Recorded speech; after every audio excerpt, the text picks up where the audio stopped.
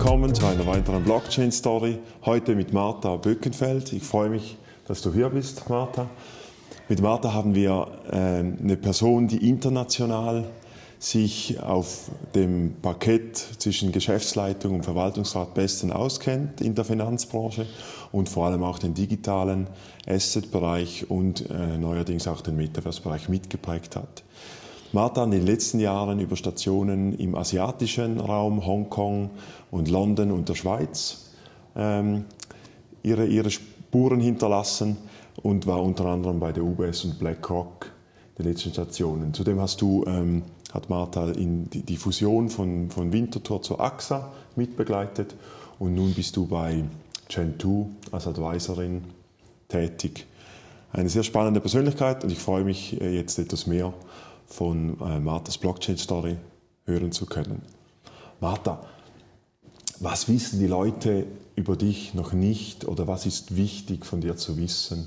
Ja, ich glaube, was sehr, sehr wichtig ist für mich, ist Familie. Und viele wissen das vielleicht gar nicht, weil sie mich so sehr viel im Beruf sehen, auch so privat sehen, aber nicht so sehr stark mit Familie.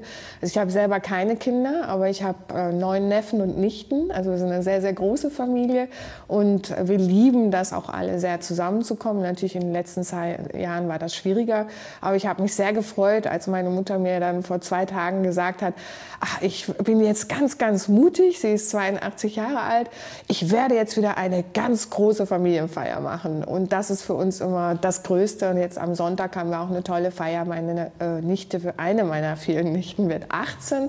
Ein ganz großartiges Erlebnis. Und ich versuche sie natürlich auch zu coachen jetzt. Sie möchte gerne nach Australien gehen. Das war für ihre Eltern auch erstmal ein Schock.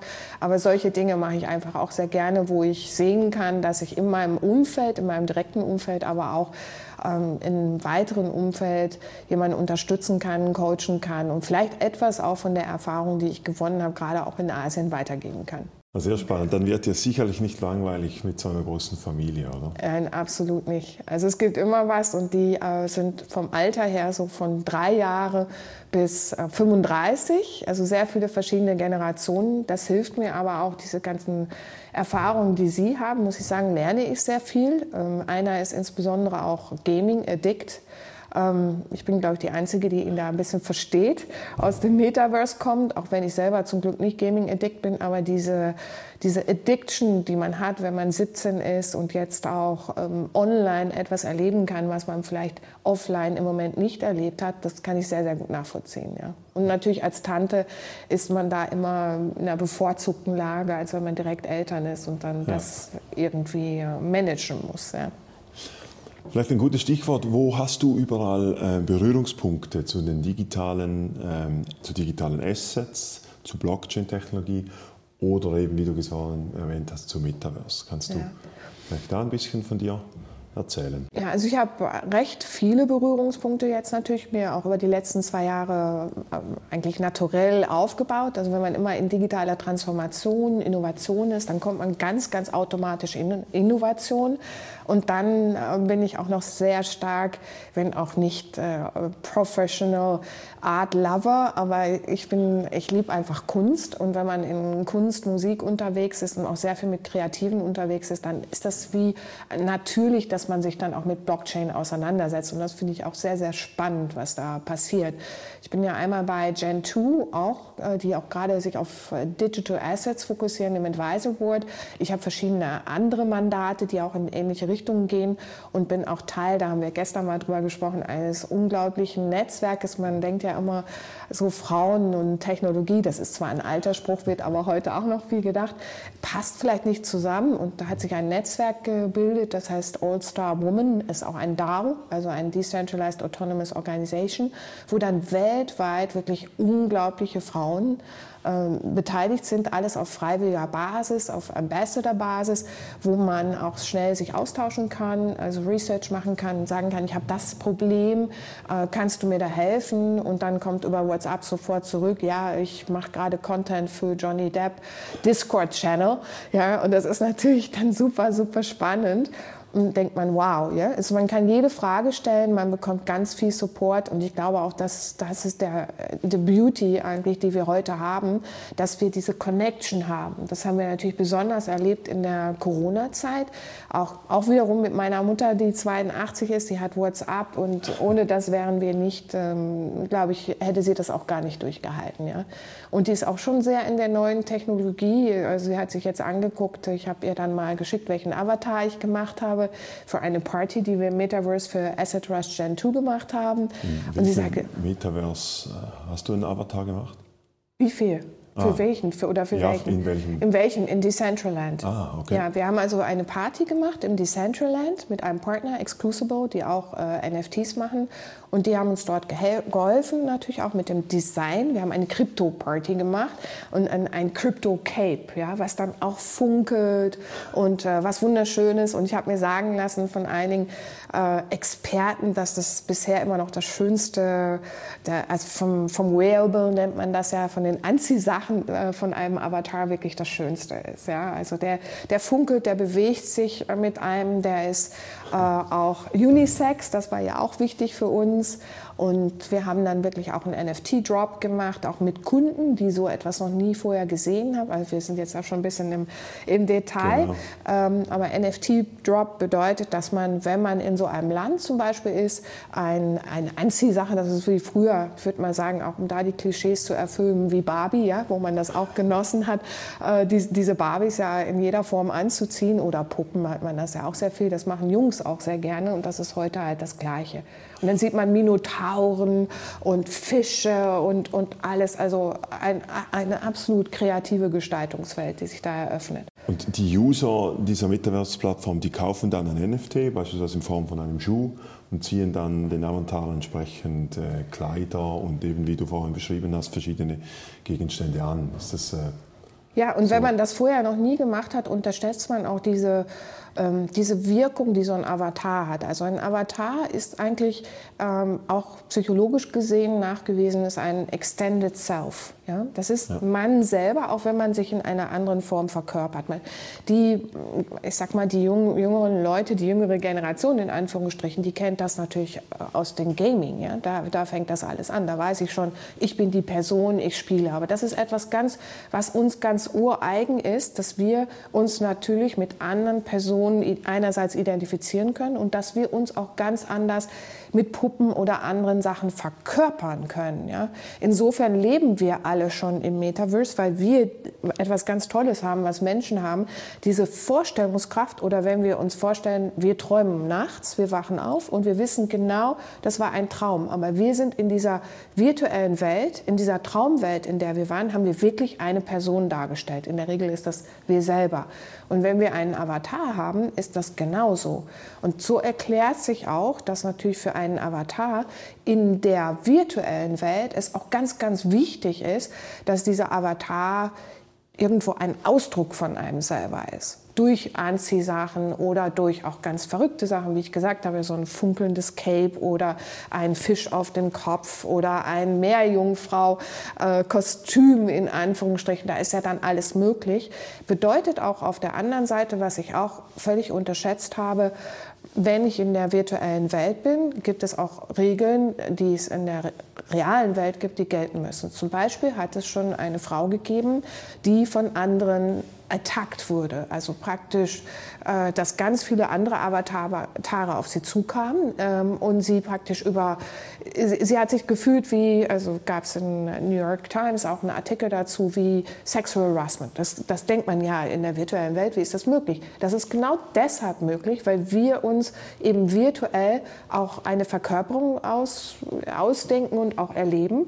Und dann kommt das. Das heißt, wir müssen auch ganz viele ethische Fragen noch klären, und das war jetzt in einer Welt natürlich von Facebook. Facebook hat schnell reagiert und hat jetzt ein Schutzschild um die Avatare gemacht. Ja? Dass also jeder so wie so ein, ja auch wie Herr der Ringe oder so, wo man so einen Mantel hatte, dass man nicht zu nahe kommt. Ja? Also das ist dann auch wirklich alles möglich. Es gibt sehr viele Sachen, die nicht toll sind, die natürlich dann auch passieren. Ja? Man spürt bei dir, Martha, diese Begeisterung für Metaverse. Wann hat diese Begeisterung bei dir angefangen zu reifen, oder wo wurde dein Feuer Oder wann wurde dein Feuer entfacht? Also es hat eigentlich vor 2 Jahren richtig begonnen, wo ich gesehen habe, was es da für Möglichkeiten gibt. Also ich habe auch sehr eng mit Singapur zusammengearbeitet und immer, wenn man so schaut, was in Asien passiert, dann hat man gleich schon immer so einen Eindruck davon. Aber man muss sich auch überlegen, wenn man bisschen, also ich liebe Science-Fiction-Filme, mein Bruder hat früher mal Raumschiff Enterprise mit uns geguckt, waren seine beiden kleinen Geschwister und das hat mich schon fasziniert. Und dann kam natürlich Star Trek, ja, aber dann kommen auch so Sachen wie Minority Report, ja. Das sind, glaube ich, 5, 6 Technologien jetzt im Minority Report mit Tom Cruise, wer das sich noch erinnert, die heute wirklich schon da sind. Also wir haben diese Touchscreens, wir haben diese Face Recognition, das ist überall schon, das existiert schon. Das heißt, nach 15 Jahren, das ist ungefähr 15 Jahre her, Minority Report, ist das jetzt realisiert.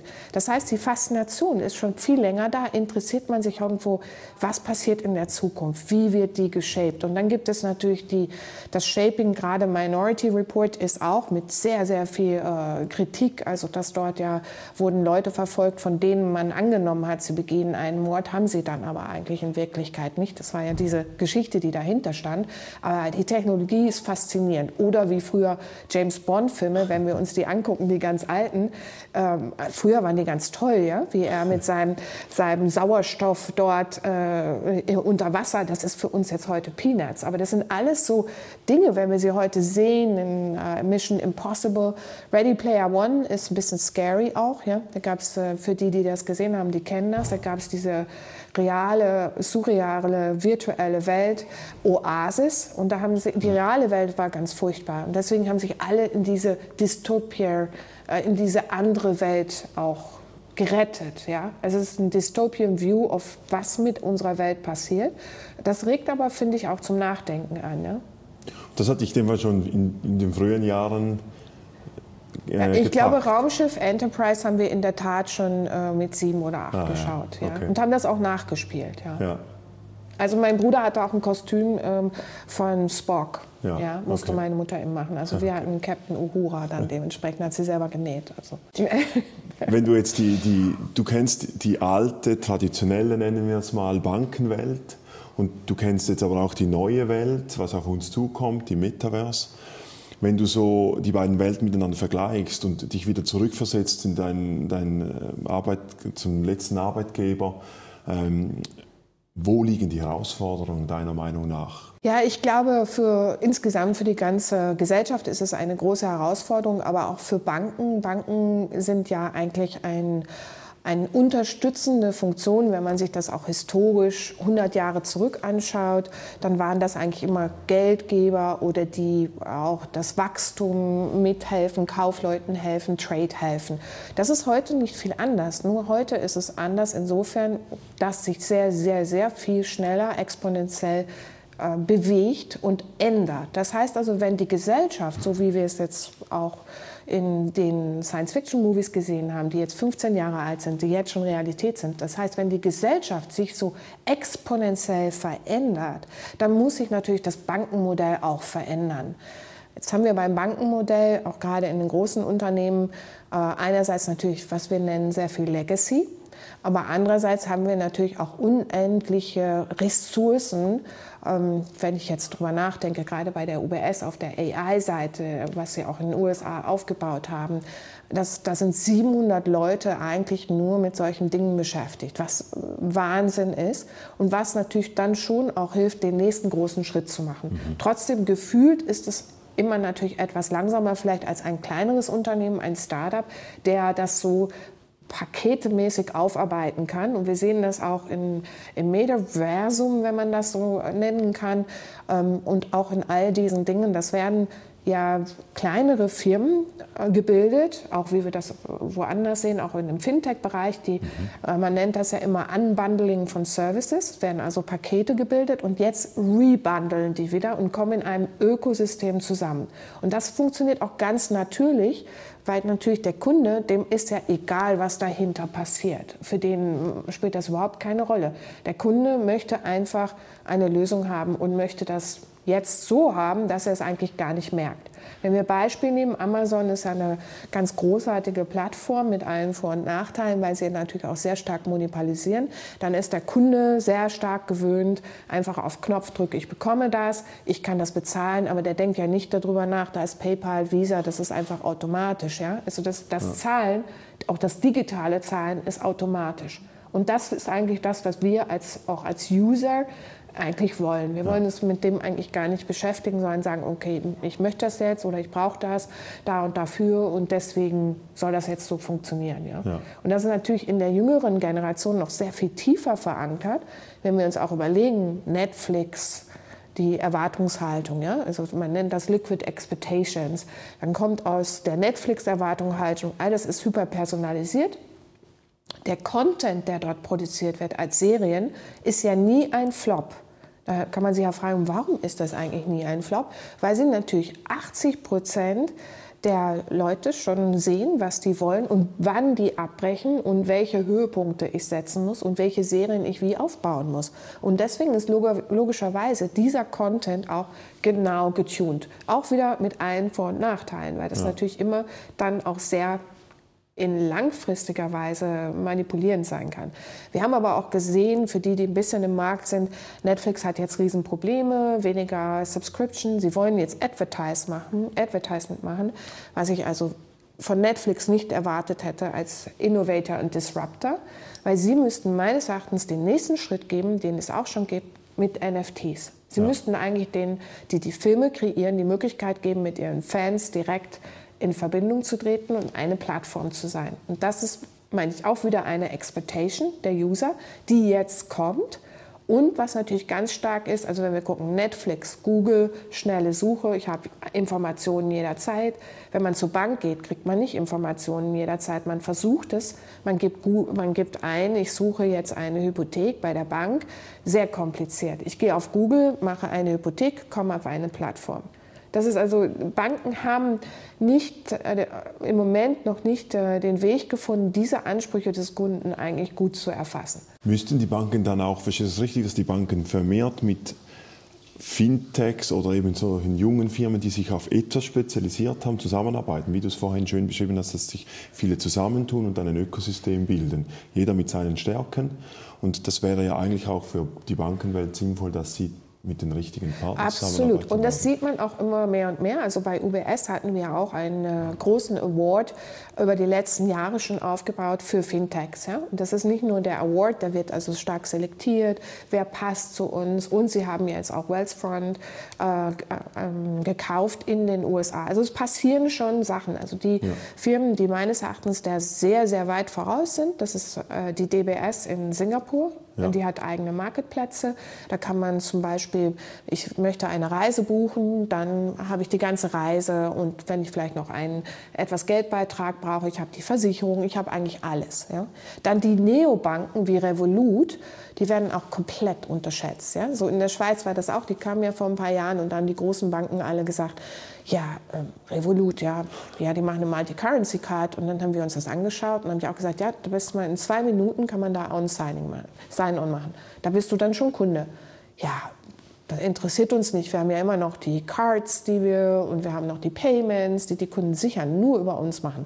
Das hat sich komplett geändert. Die haben sehr, sehr schnell Hunderte von Tausenden von Kunden bekommen, natürlich als Zweitkonto. Aber was macht Revolut als nächstes? Sie halten nicht bei der Multi-Currency-Card, sondern sie bauen praktisch eine ganze Bank. Aber nicht nur das. Bank ist langweilig.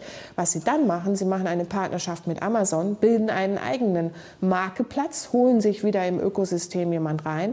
Und was ich ganz, ganz genial, das ist übrigens schon sehr, bevor ich zum nächsten Punkt komme, sehr toll getestet worden in UK bei Black Day. Da wurde auch mit Amazon, die alle auf Revolut gegangen sind, spezielle Discounts gegeben. Und dann sind ganz, ganz viele Kunden aus der Revolut-App in die Amazon-App gegangen, was fantastisch ist und hatten aber eine seamless Journey. Also der Kunde hat gar nicht gemerkt, wo er ist. Was ich dann noch genial fand, kürzlich haben sie nicht nur Mortgages, sondern sie haben eine Hundeversicherung gemacht. Und wir wissen ja, warum Hundeversicherung und eine Bank, ja, passt überhaupt nicht zusammen. Aber wir wissen, dass ja in UK gerade insbesondere sehr viele während der Corona-Zeit haben sich einen Hund angeschafft. Ein Hund ist sehr, sehr Also wir hatten immer Hunde zu Hause. Ja? Also ein Hund ist etwas, was total zu der Familie gehört. Und viele Leute haben natürlich Probleme mit Medical Care, 24/7. Wen können sie fragen für die Hunde, die Versicherungen. Das ist alles nicht mal ganz so einfach. Und da hat jetzt auch Revolut wieder mit einem Partner, mit einem InsurTech-Partner, eine ganz ausgezeichnete kleine Firma, eine Partnerschaft gemacht und bietet das jetzt ihren Kunden an. Das heißt, sie versucht auch dort, was sind die Bedürfnisse meines Kunden, die weit über Banking hinausgeht. Und so macht das DBS auch in Asien, als viele Leute so viele Probleme hatten während Corona, haben sie auch dort versucht zu helfen. Gerade auch Familien, die Kinder hatten, mit Lernen und so weiter, haben sie versucht, in ihrem Netzwerk das zu supporten, indem sie ihre Plattformen genommen haben, dort auch Provider aufgestellt haben, den Eltern gesagt haben, hier haben wir noch zusätzlich was für euch, hier können wir helfen.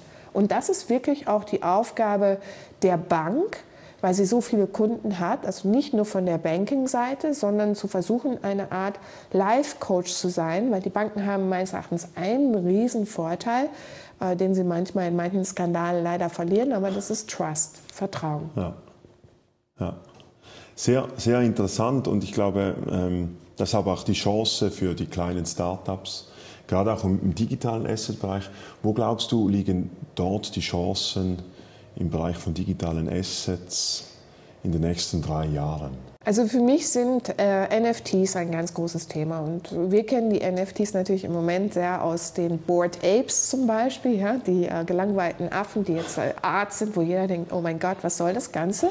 Interessanterweise haben die es aber auch geschafft, ein Ökosystem aufzubauen, insofern, als sie natürlich ihre Anhänger haben, ihre Fans. Sie haben ein Pop-up-Restaurant, sie haben spezielle Communities, sie machen also spezielle Sachen untereinander. Es geht eigentlich dort immer in diesen Communities einfach nicht nur zusammen zu sein, sondern das etwas, was so fundamental auch für uns Menschen ist. Und das ist Community und Connection. Warum sage ich das? Gibt es auch wieder Wissenschaft dazu, Neuroscience, die herausgefunden hat, dass wir sehr gut auf Wasser verzichten können und auf Food, aber nicht auf die Community. Und das geht auch wirklich ganz weit, können wir, glaube ich, gut nachvollziehen. Ja. In der Corona-Zeit haben wir das auch gespürt, dass wir diese Community sehr stark brauchen. Und was macht die Community, wenn sie zusammen ist? Das ist ja jetzt nicht nur, wir sitzen ja jetzt nicht nur so zusammen, sondern wir sind heute auch zusammengekommen für einen Social Purpose. Was ist der Social Purpose? Der Purpose ist, dass wir uns über dieses Thema Metaverse, digitale Assets, wie ist unsere Zukunft, wie können wir unsere Zukunft besser gestalten, über dieses Thema möchten wir uns austauschen. Ja. Und das ist eigentlich das, was Communities treibt und was Menschen treibt. Ich möchte mich über Themen, die mich beschäftigen, die für mich wichtig sind, austauschen. Ja. Und das wird auch über NFTs gemacht. Und vielleicht nur eine Sekunde, weil NFT ist eben nicht nur Art, NFT gibt auch Royalty-Rechte. NFT ist zum Beispiel auch, heute haben wir unsere gesamte Identity und unsere Daten bei Amazon, bei Google, bei den Banken. Und mit einem NFT kann ich die sogenannte Self Sovereign Identity, ich kann auch selber mir wie eine Time-Kapsel mit meinen Daten machen. Das heißt, meine Daten gehören wirklich mir. Und ich sage dann, okay, Amazon, du kannst meine Daten haben oder Netflix oder Google oder wer auch immer, aber ihr müsst mir dafür zahlen, wenn ich das möchte. Ja. Ich würde gerne noch nachhaken bei der Community. Und da habe ich dich richtig verstanden, das spielt dann nicht keine Rolle, ob es offline oder online ist, sondern es ist das Bedürfnis nach einer Community, das vorhanden ist. Das ist absolut korrekt. Das ist ein ganz, ganz fundamentales Bedürfnis, was eigentlich jeder von uns hat, so eben wie wir jetzt auch. Wir sitzen halt gern zusammen, wir diskutieren die Themen, die uns beschäftigen. Und wenn wir ganz weit zurückdenken, jetzt geht es ja sehr viel um natürlich thematisch zu bewältigen, aber das war eigentlich das Gleiche, als wir noch Hunter sozusagen waren, die Hunter und Farmer, war das genauso. Wir haben Communities gebildet, um die Gefahren zusammen abzuwehren und aber auch gleichzeitig auch wirklich, was für unser Leben ist, wichtig zu bewältigen. Das konnte nur in einer Community gemacht werden. Sehr spannend, oder? Für das Thema Metaverse ist diese Erkenntnis sehr spannend, oder? Dass es eben dort online auch funktioniert. Nicht nur bloß jetzt so physisch. Weil deswegen ist auch diese Erfahrung, die jetzt auch gerade, ich sag mal, die Kids, Next Generation im Gaming macht, ist so wichtig, weil mein Neffe hat jetzt weltweit Freunde. Ja? Und die tauschen sich alle aus. Und natürlich ein großes Topic für sie ist, er spricht auch wirklich sehr, sehr gut Englisch jetzt, ja? Weil in der Schule, klar, aber die unterhalten sich ja alle auf Englisch. Und große Topics, also ich habe letztens mal, hatte er so die Tür auf, als ich da war, ich lausche ja nicht, aber ich war direkt nebenan im Zimmer, dachte ich, wow, ja? Ukraine, natürlich beschäftigt die Jugendlichen das sehr, ja. Und jeder, ja, das kannst du doch nicht so sagen, weil die einen waren eher pro Putin, die anderen waren natürlich gegen Putin. Also die gleichen Diskussionen, die wir auch in der Presse finden, aber die führen die natürlich direkt untereinander. Die haben wir als Jugendliche auch. Wir waren vielleicht ja auch Revoluzer, Anti-Atomkraft und so weiter. Das ist das Alter, wo man wirklich rausgehen muss. Und das haben sie genauso. Nur sie können das ja nicht. Wo gehen sie jetzt raus? Da ist ja keiner, wo sie rausgehen können. Also müssen sie das online machen. Das Online-Medium ist Game oder eben Reddit sind sie sehr viel oder Discord. Deswegen hat ja auch Mark Zuckerberg, unser Freund, hat das natürlich erkannt. Facebook hatte gar nicht mehr die Traction und für die Next Generation schon mal gar nicht. Also alle, die ich kenne, die jetzt so von 10 bis 25 sind nicht auf Facebook. Werden auch nie auf Facebook sein. So wie es jetzt ist. Und das hat er natürlich gesehen und hat gesagt, da habe ich ja einen riesen Experience Gap, wie man das nennt. Also nicht Produkte interessieren gar nicht, sondern Experience Gap. Und das Experience Gap wird adressiert über Gaming oder in der nächsten Phase über das Metaverse. Für die Next Generation ist das sowieso schon da. Und für uns ist das eine Frage, wir müssen ja was auch im Metaverse geboten bekommen, was für uns interessant ist. Und das ist jetzt das Spannende, was für, ich sag mal, unsere Generation auch attraktiv ist. Und das wird jetzt im Moment, ist das eigentlich, wo sich das Ökosystem jetzt langsam darum herum etabliert. Ja. Wir versuchen in unserem Buch immer wieder einen Ausblick in die Zukunft zu machen und haben dort die Protagonisten Freddy und Mia, die immer in dieser Zukunft leben. Und da haben wir beispielsweise Themen, dass sie an einem Haus vorbeilaufen und dann kommt die Meldung, hey, hier ist noch ein Platz frei, du kannst direkt digital investieren. Und dann haben wir so einen Fokus 10 Jahre, so 2032 bis 35, den wir dort anpeilen. Wo denkst du, wird die Welt in 10 Jahren stehen in Bezug auf diese digitalen Asset-Geschichten oder Metaverse-Themen? Also ich glaube, was da ganz wichtig ist, natürlich hört sich das jetzt mal cool an, wenn ich an irgendeinem Haus bin und ich sehe da Augmented Reality. Aber das kann es ja nicht sein, wo wir hinwollen. Ja? Ich meine, das ist ja sehr profan.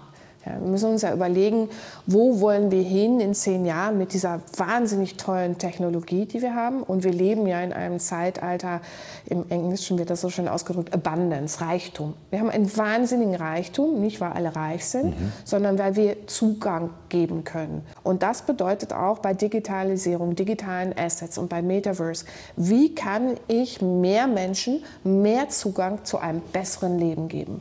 Und das ist eben für mich die große Frage. Gibt es einen Ready Player One? Da wollen wir nicht hin, weil da ist die reale Welt total zerstört und alle flüchten sich in Oasis, in die virtuelle Welt. Wir wollen in der realen Welt eine Welt, die sehr inclusive ist, mehr Access, Food, Climate Change und so weiter. Und da gibt es eben auch Metaverse-Projekte, die sehr spannend sind, die genau in diese Richtung gehen. Es gibt eine Firma, die heißt Nvidia. Die arbeitet sehr stark mit dem sogenannten Omniverse, was ein Teil vom Metaverse ist, dass man eben die reale Welt in eine virtuelle Welt spiegelt. Ja, und man baut jetzt zum Beispiel auch schon einen digitalen Twin also einen Zwilling von der gesamten Erde. Und da kann man dann wunderbar sehen, wenn ich dies oder jenes oder das nicht mache oder zum Beispiel auch, wie ich Felder bearbeite, welche Soil ich nehme. Da gibt es sehr viel Technologie jetzt schon über John Deere, den Traktor. Das kennt ihr wahrscheinlich. Das ist nicht nur mehr noch ein Traktor, sondern die haben alle Farmer angeschlossen, so ähnlich wie Tesla. das sind so die Sachen, wo Digitalisierung, Digital Assets, wo die wirklich eine Digital Twin, eine ganz großartige Bedeutung haben. Und wir sehen eben auch mit Blockchain, dass diese ganzen Emerging Trends convergen. Die kommen jetzt alle zusammen. Ja. Deswegen glaube ich, muss für uns die große Frage sein, wie kann ich mit dieser Technologie in 10 Jahren wirklich, und das wäre meine Vorstellung in 10 Jahren, weniger Welthunger, bessere Lebensumstände, also nicht für du und mich, ich glaube, wir sind da schon auf sehr hohem Niveau, aber für alle inklusiv schaffen. Ja. Und da müssten wir alle dran arbeiten und das müsste konvertiert werden und das kann man auch, ich kenne also genügend Leute, die in diesem Spirit sind, also gibt es sehr, sehr viele Bewegungen, auch in Amerika gibt es eine ganz tolle Plattform für Innovation, die nennt sich X-Prize. Die ist auch von Elon Musk, ja, kann man auch über ihn sehr stark streiten. Ist eine Foundation, ja, die arbeiten jetzt auch an solchen Dingen, genau an solchen Dingen. How can I make the world a better place? Das ist fantastisch. Und das ist nicht nur Philanthropen, die das machen, sondern das ist für uns alle einfach sehr, sehr gut. Sehr spannend, Martha. Vielen Dank für diese Ausführungen und hoffen wir, dass wir die Entwicklung mit begleiten und mit vor allem auch entwickeln können. Und hat sehr Spaß gemacht, mit dir dieses Interview zu führen. Ja. Und ich wünsche dir viel Erfolg. Vielen Dank. Wir sehen uns hoffentlich bei der nächsten Blockchain-Story. Ja, und ich freue mich sehr auf das Buch und auf die vielen Stories, die wir da sehen. Vielen Dank.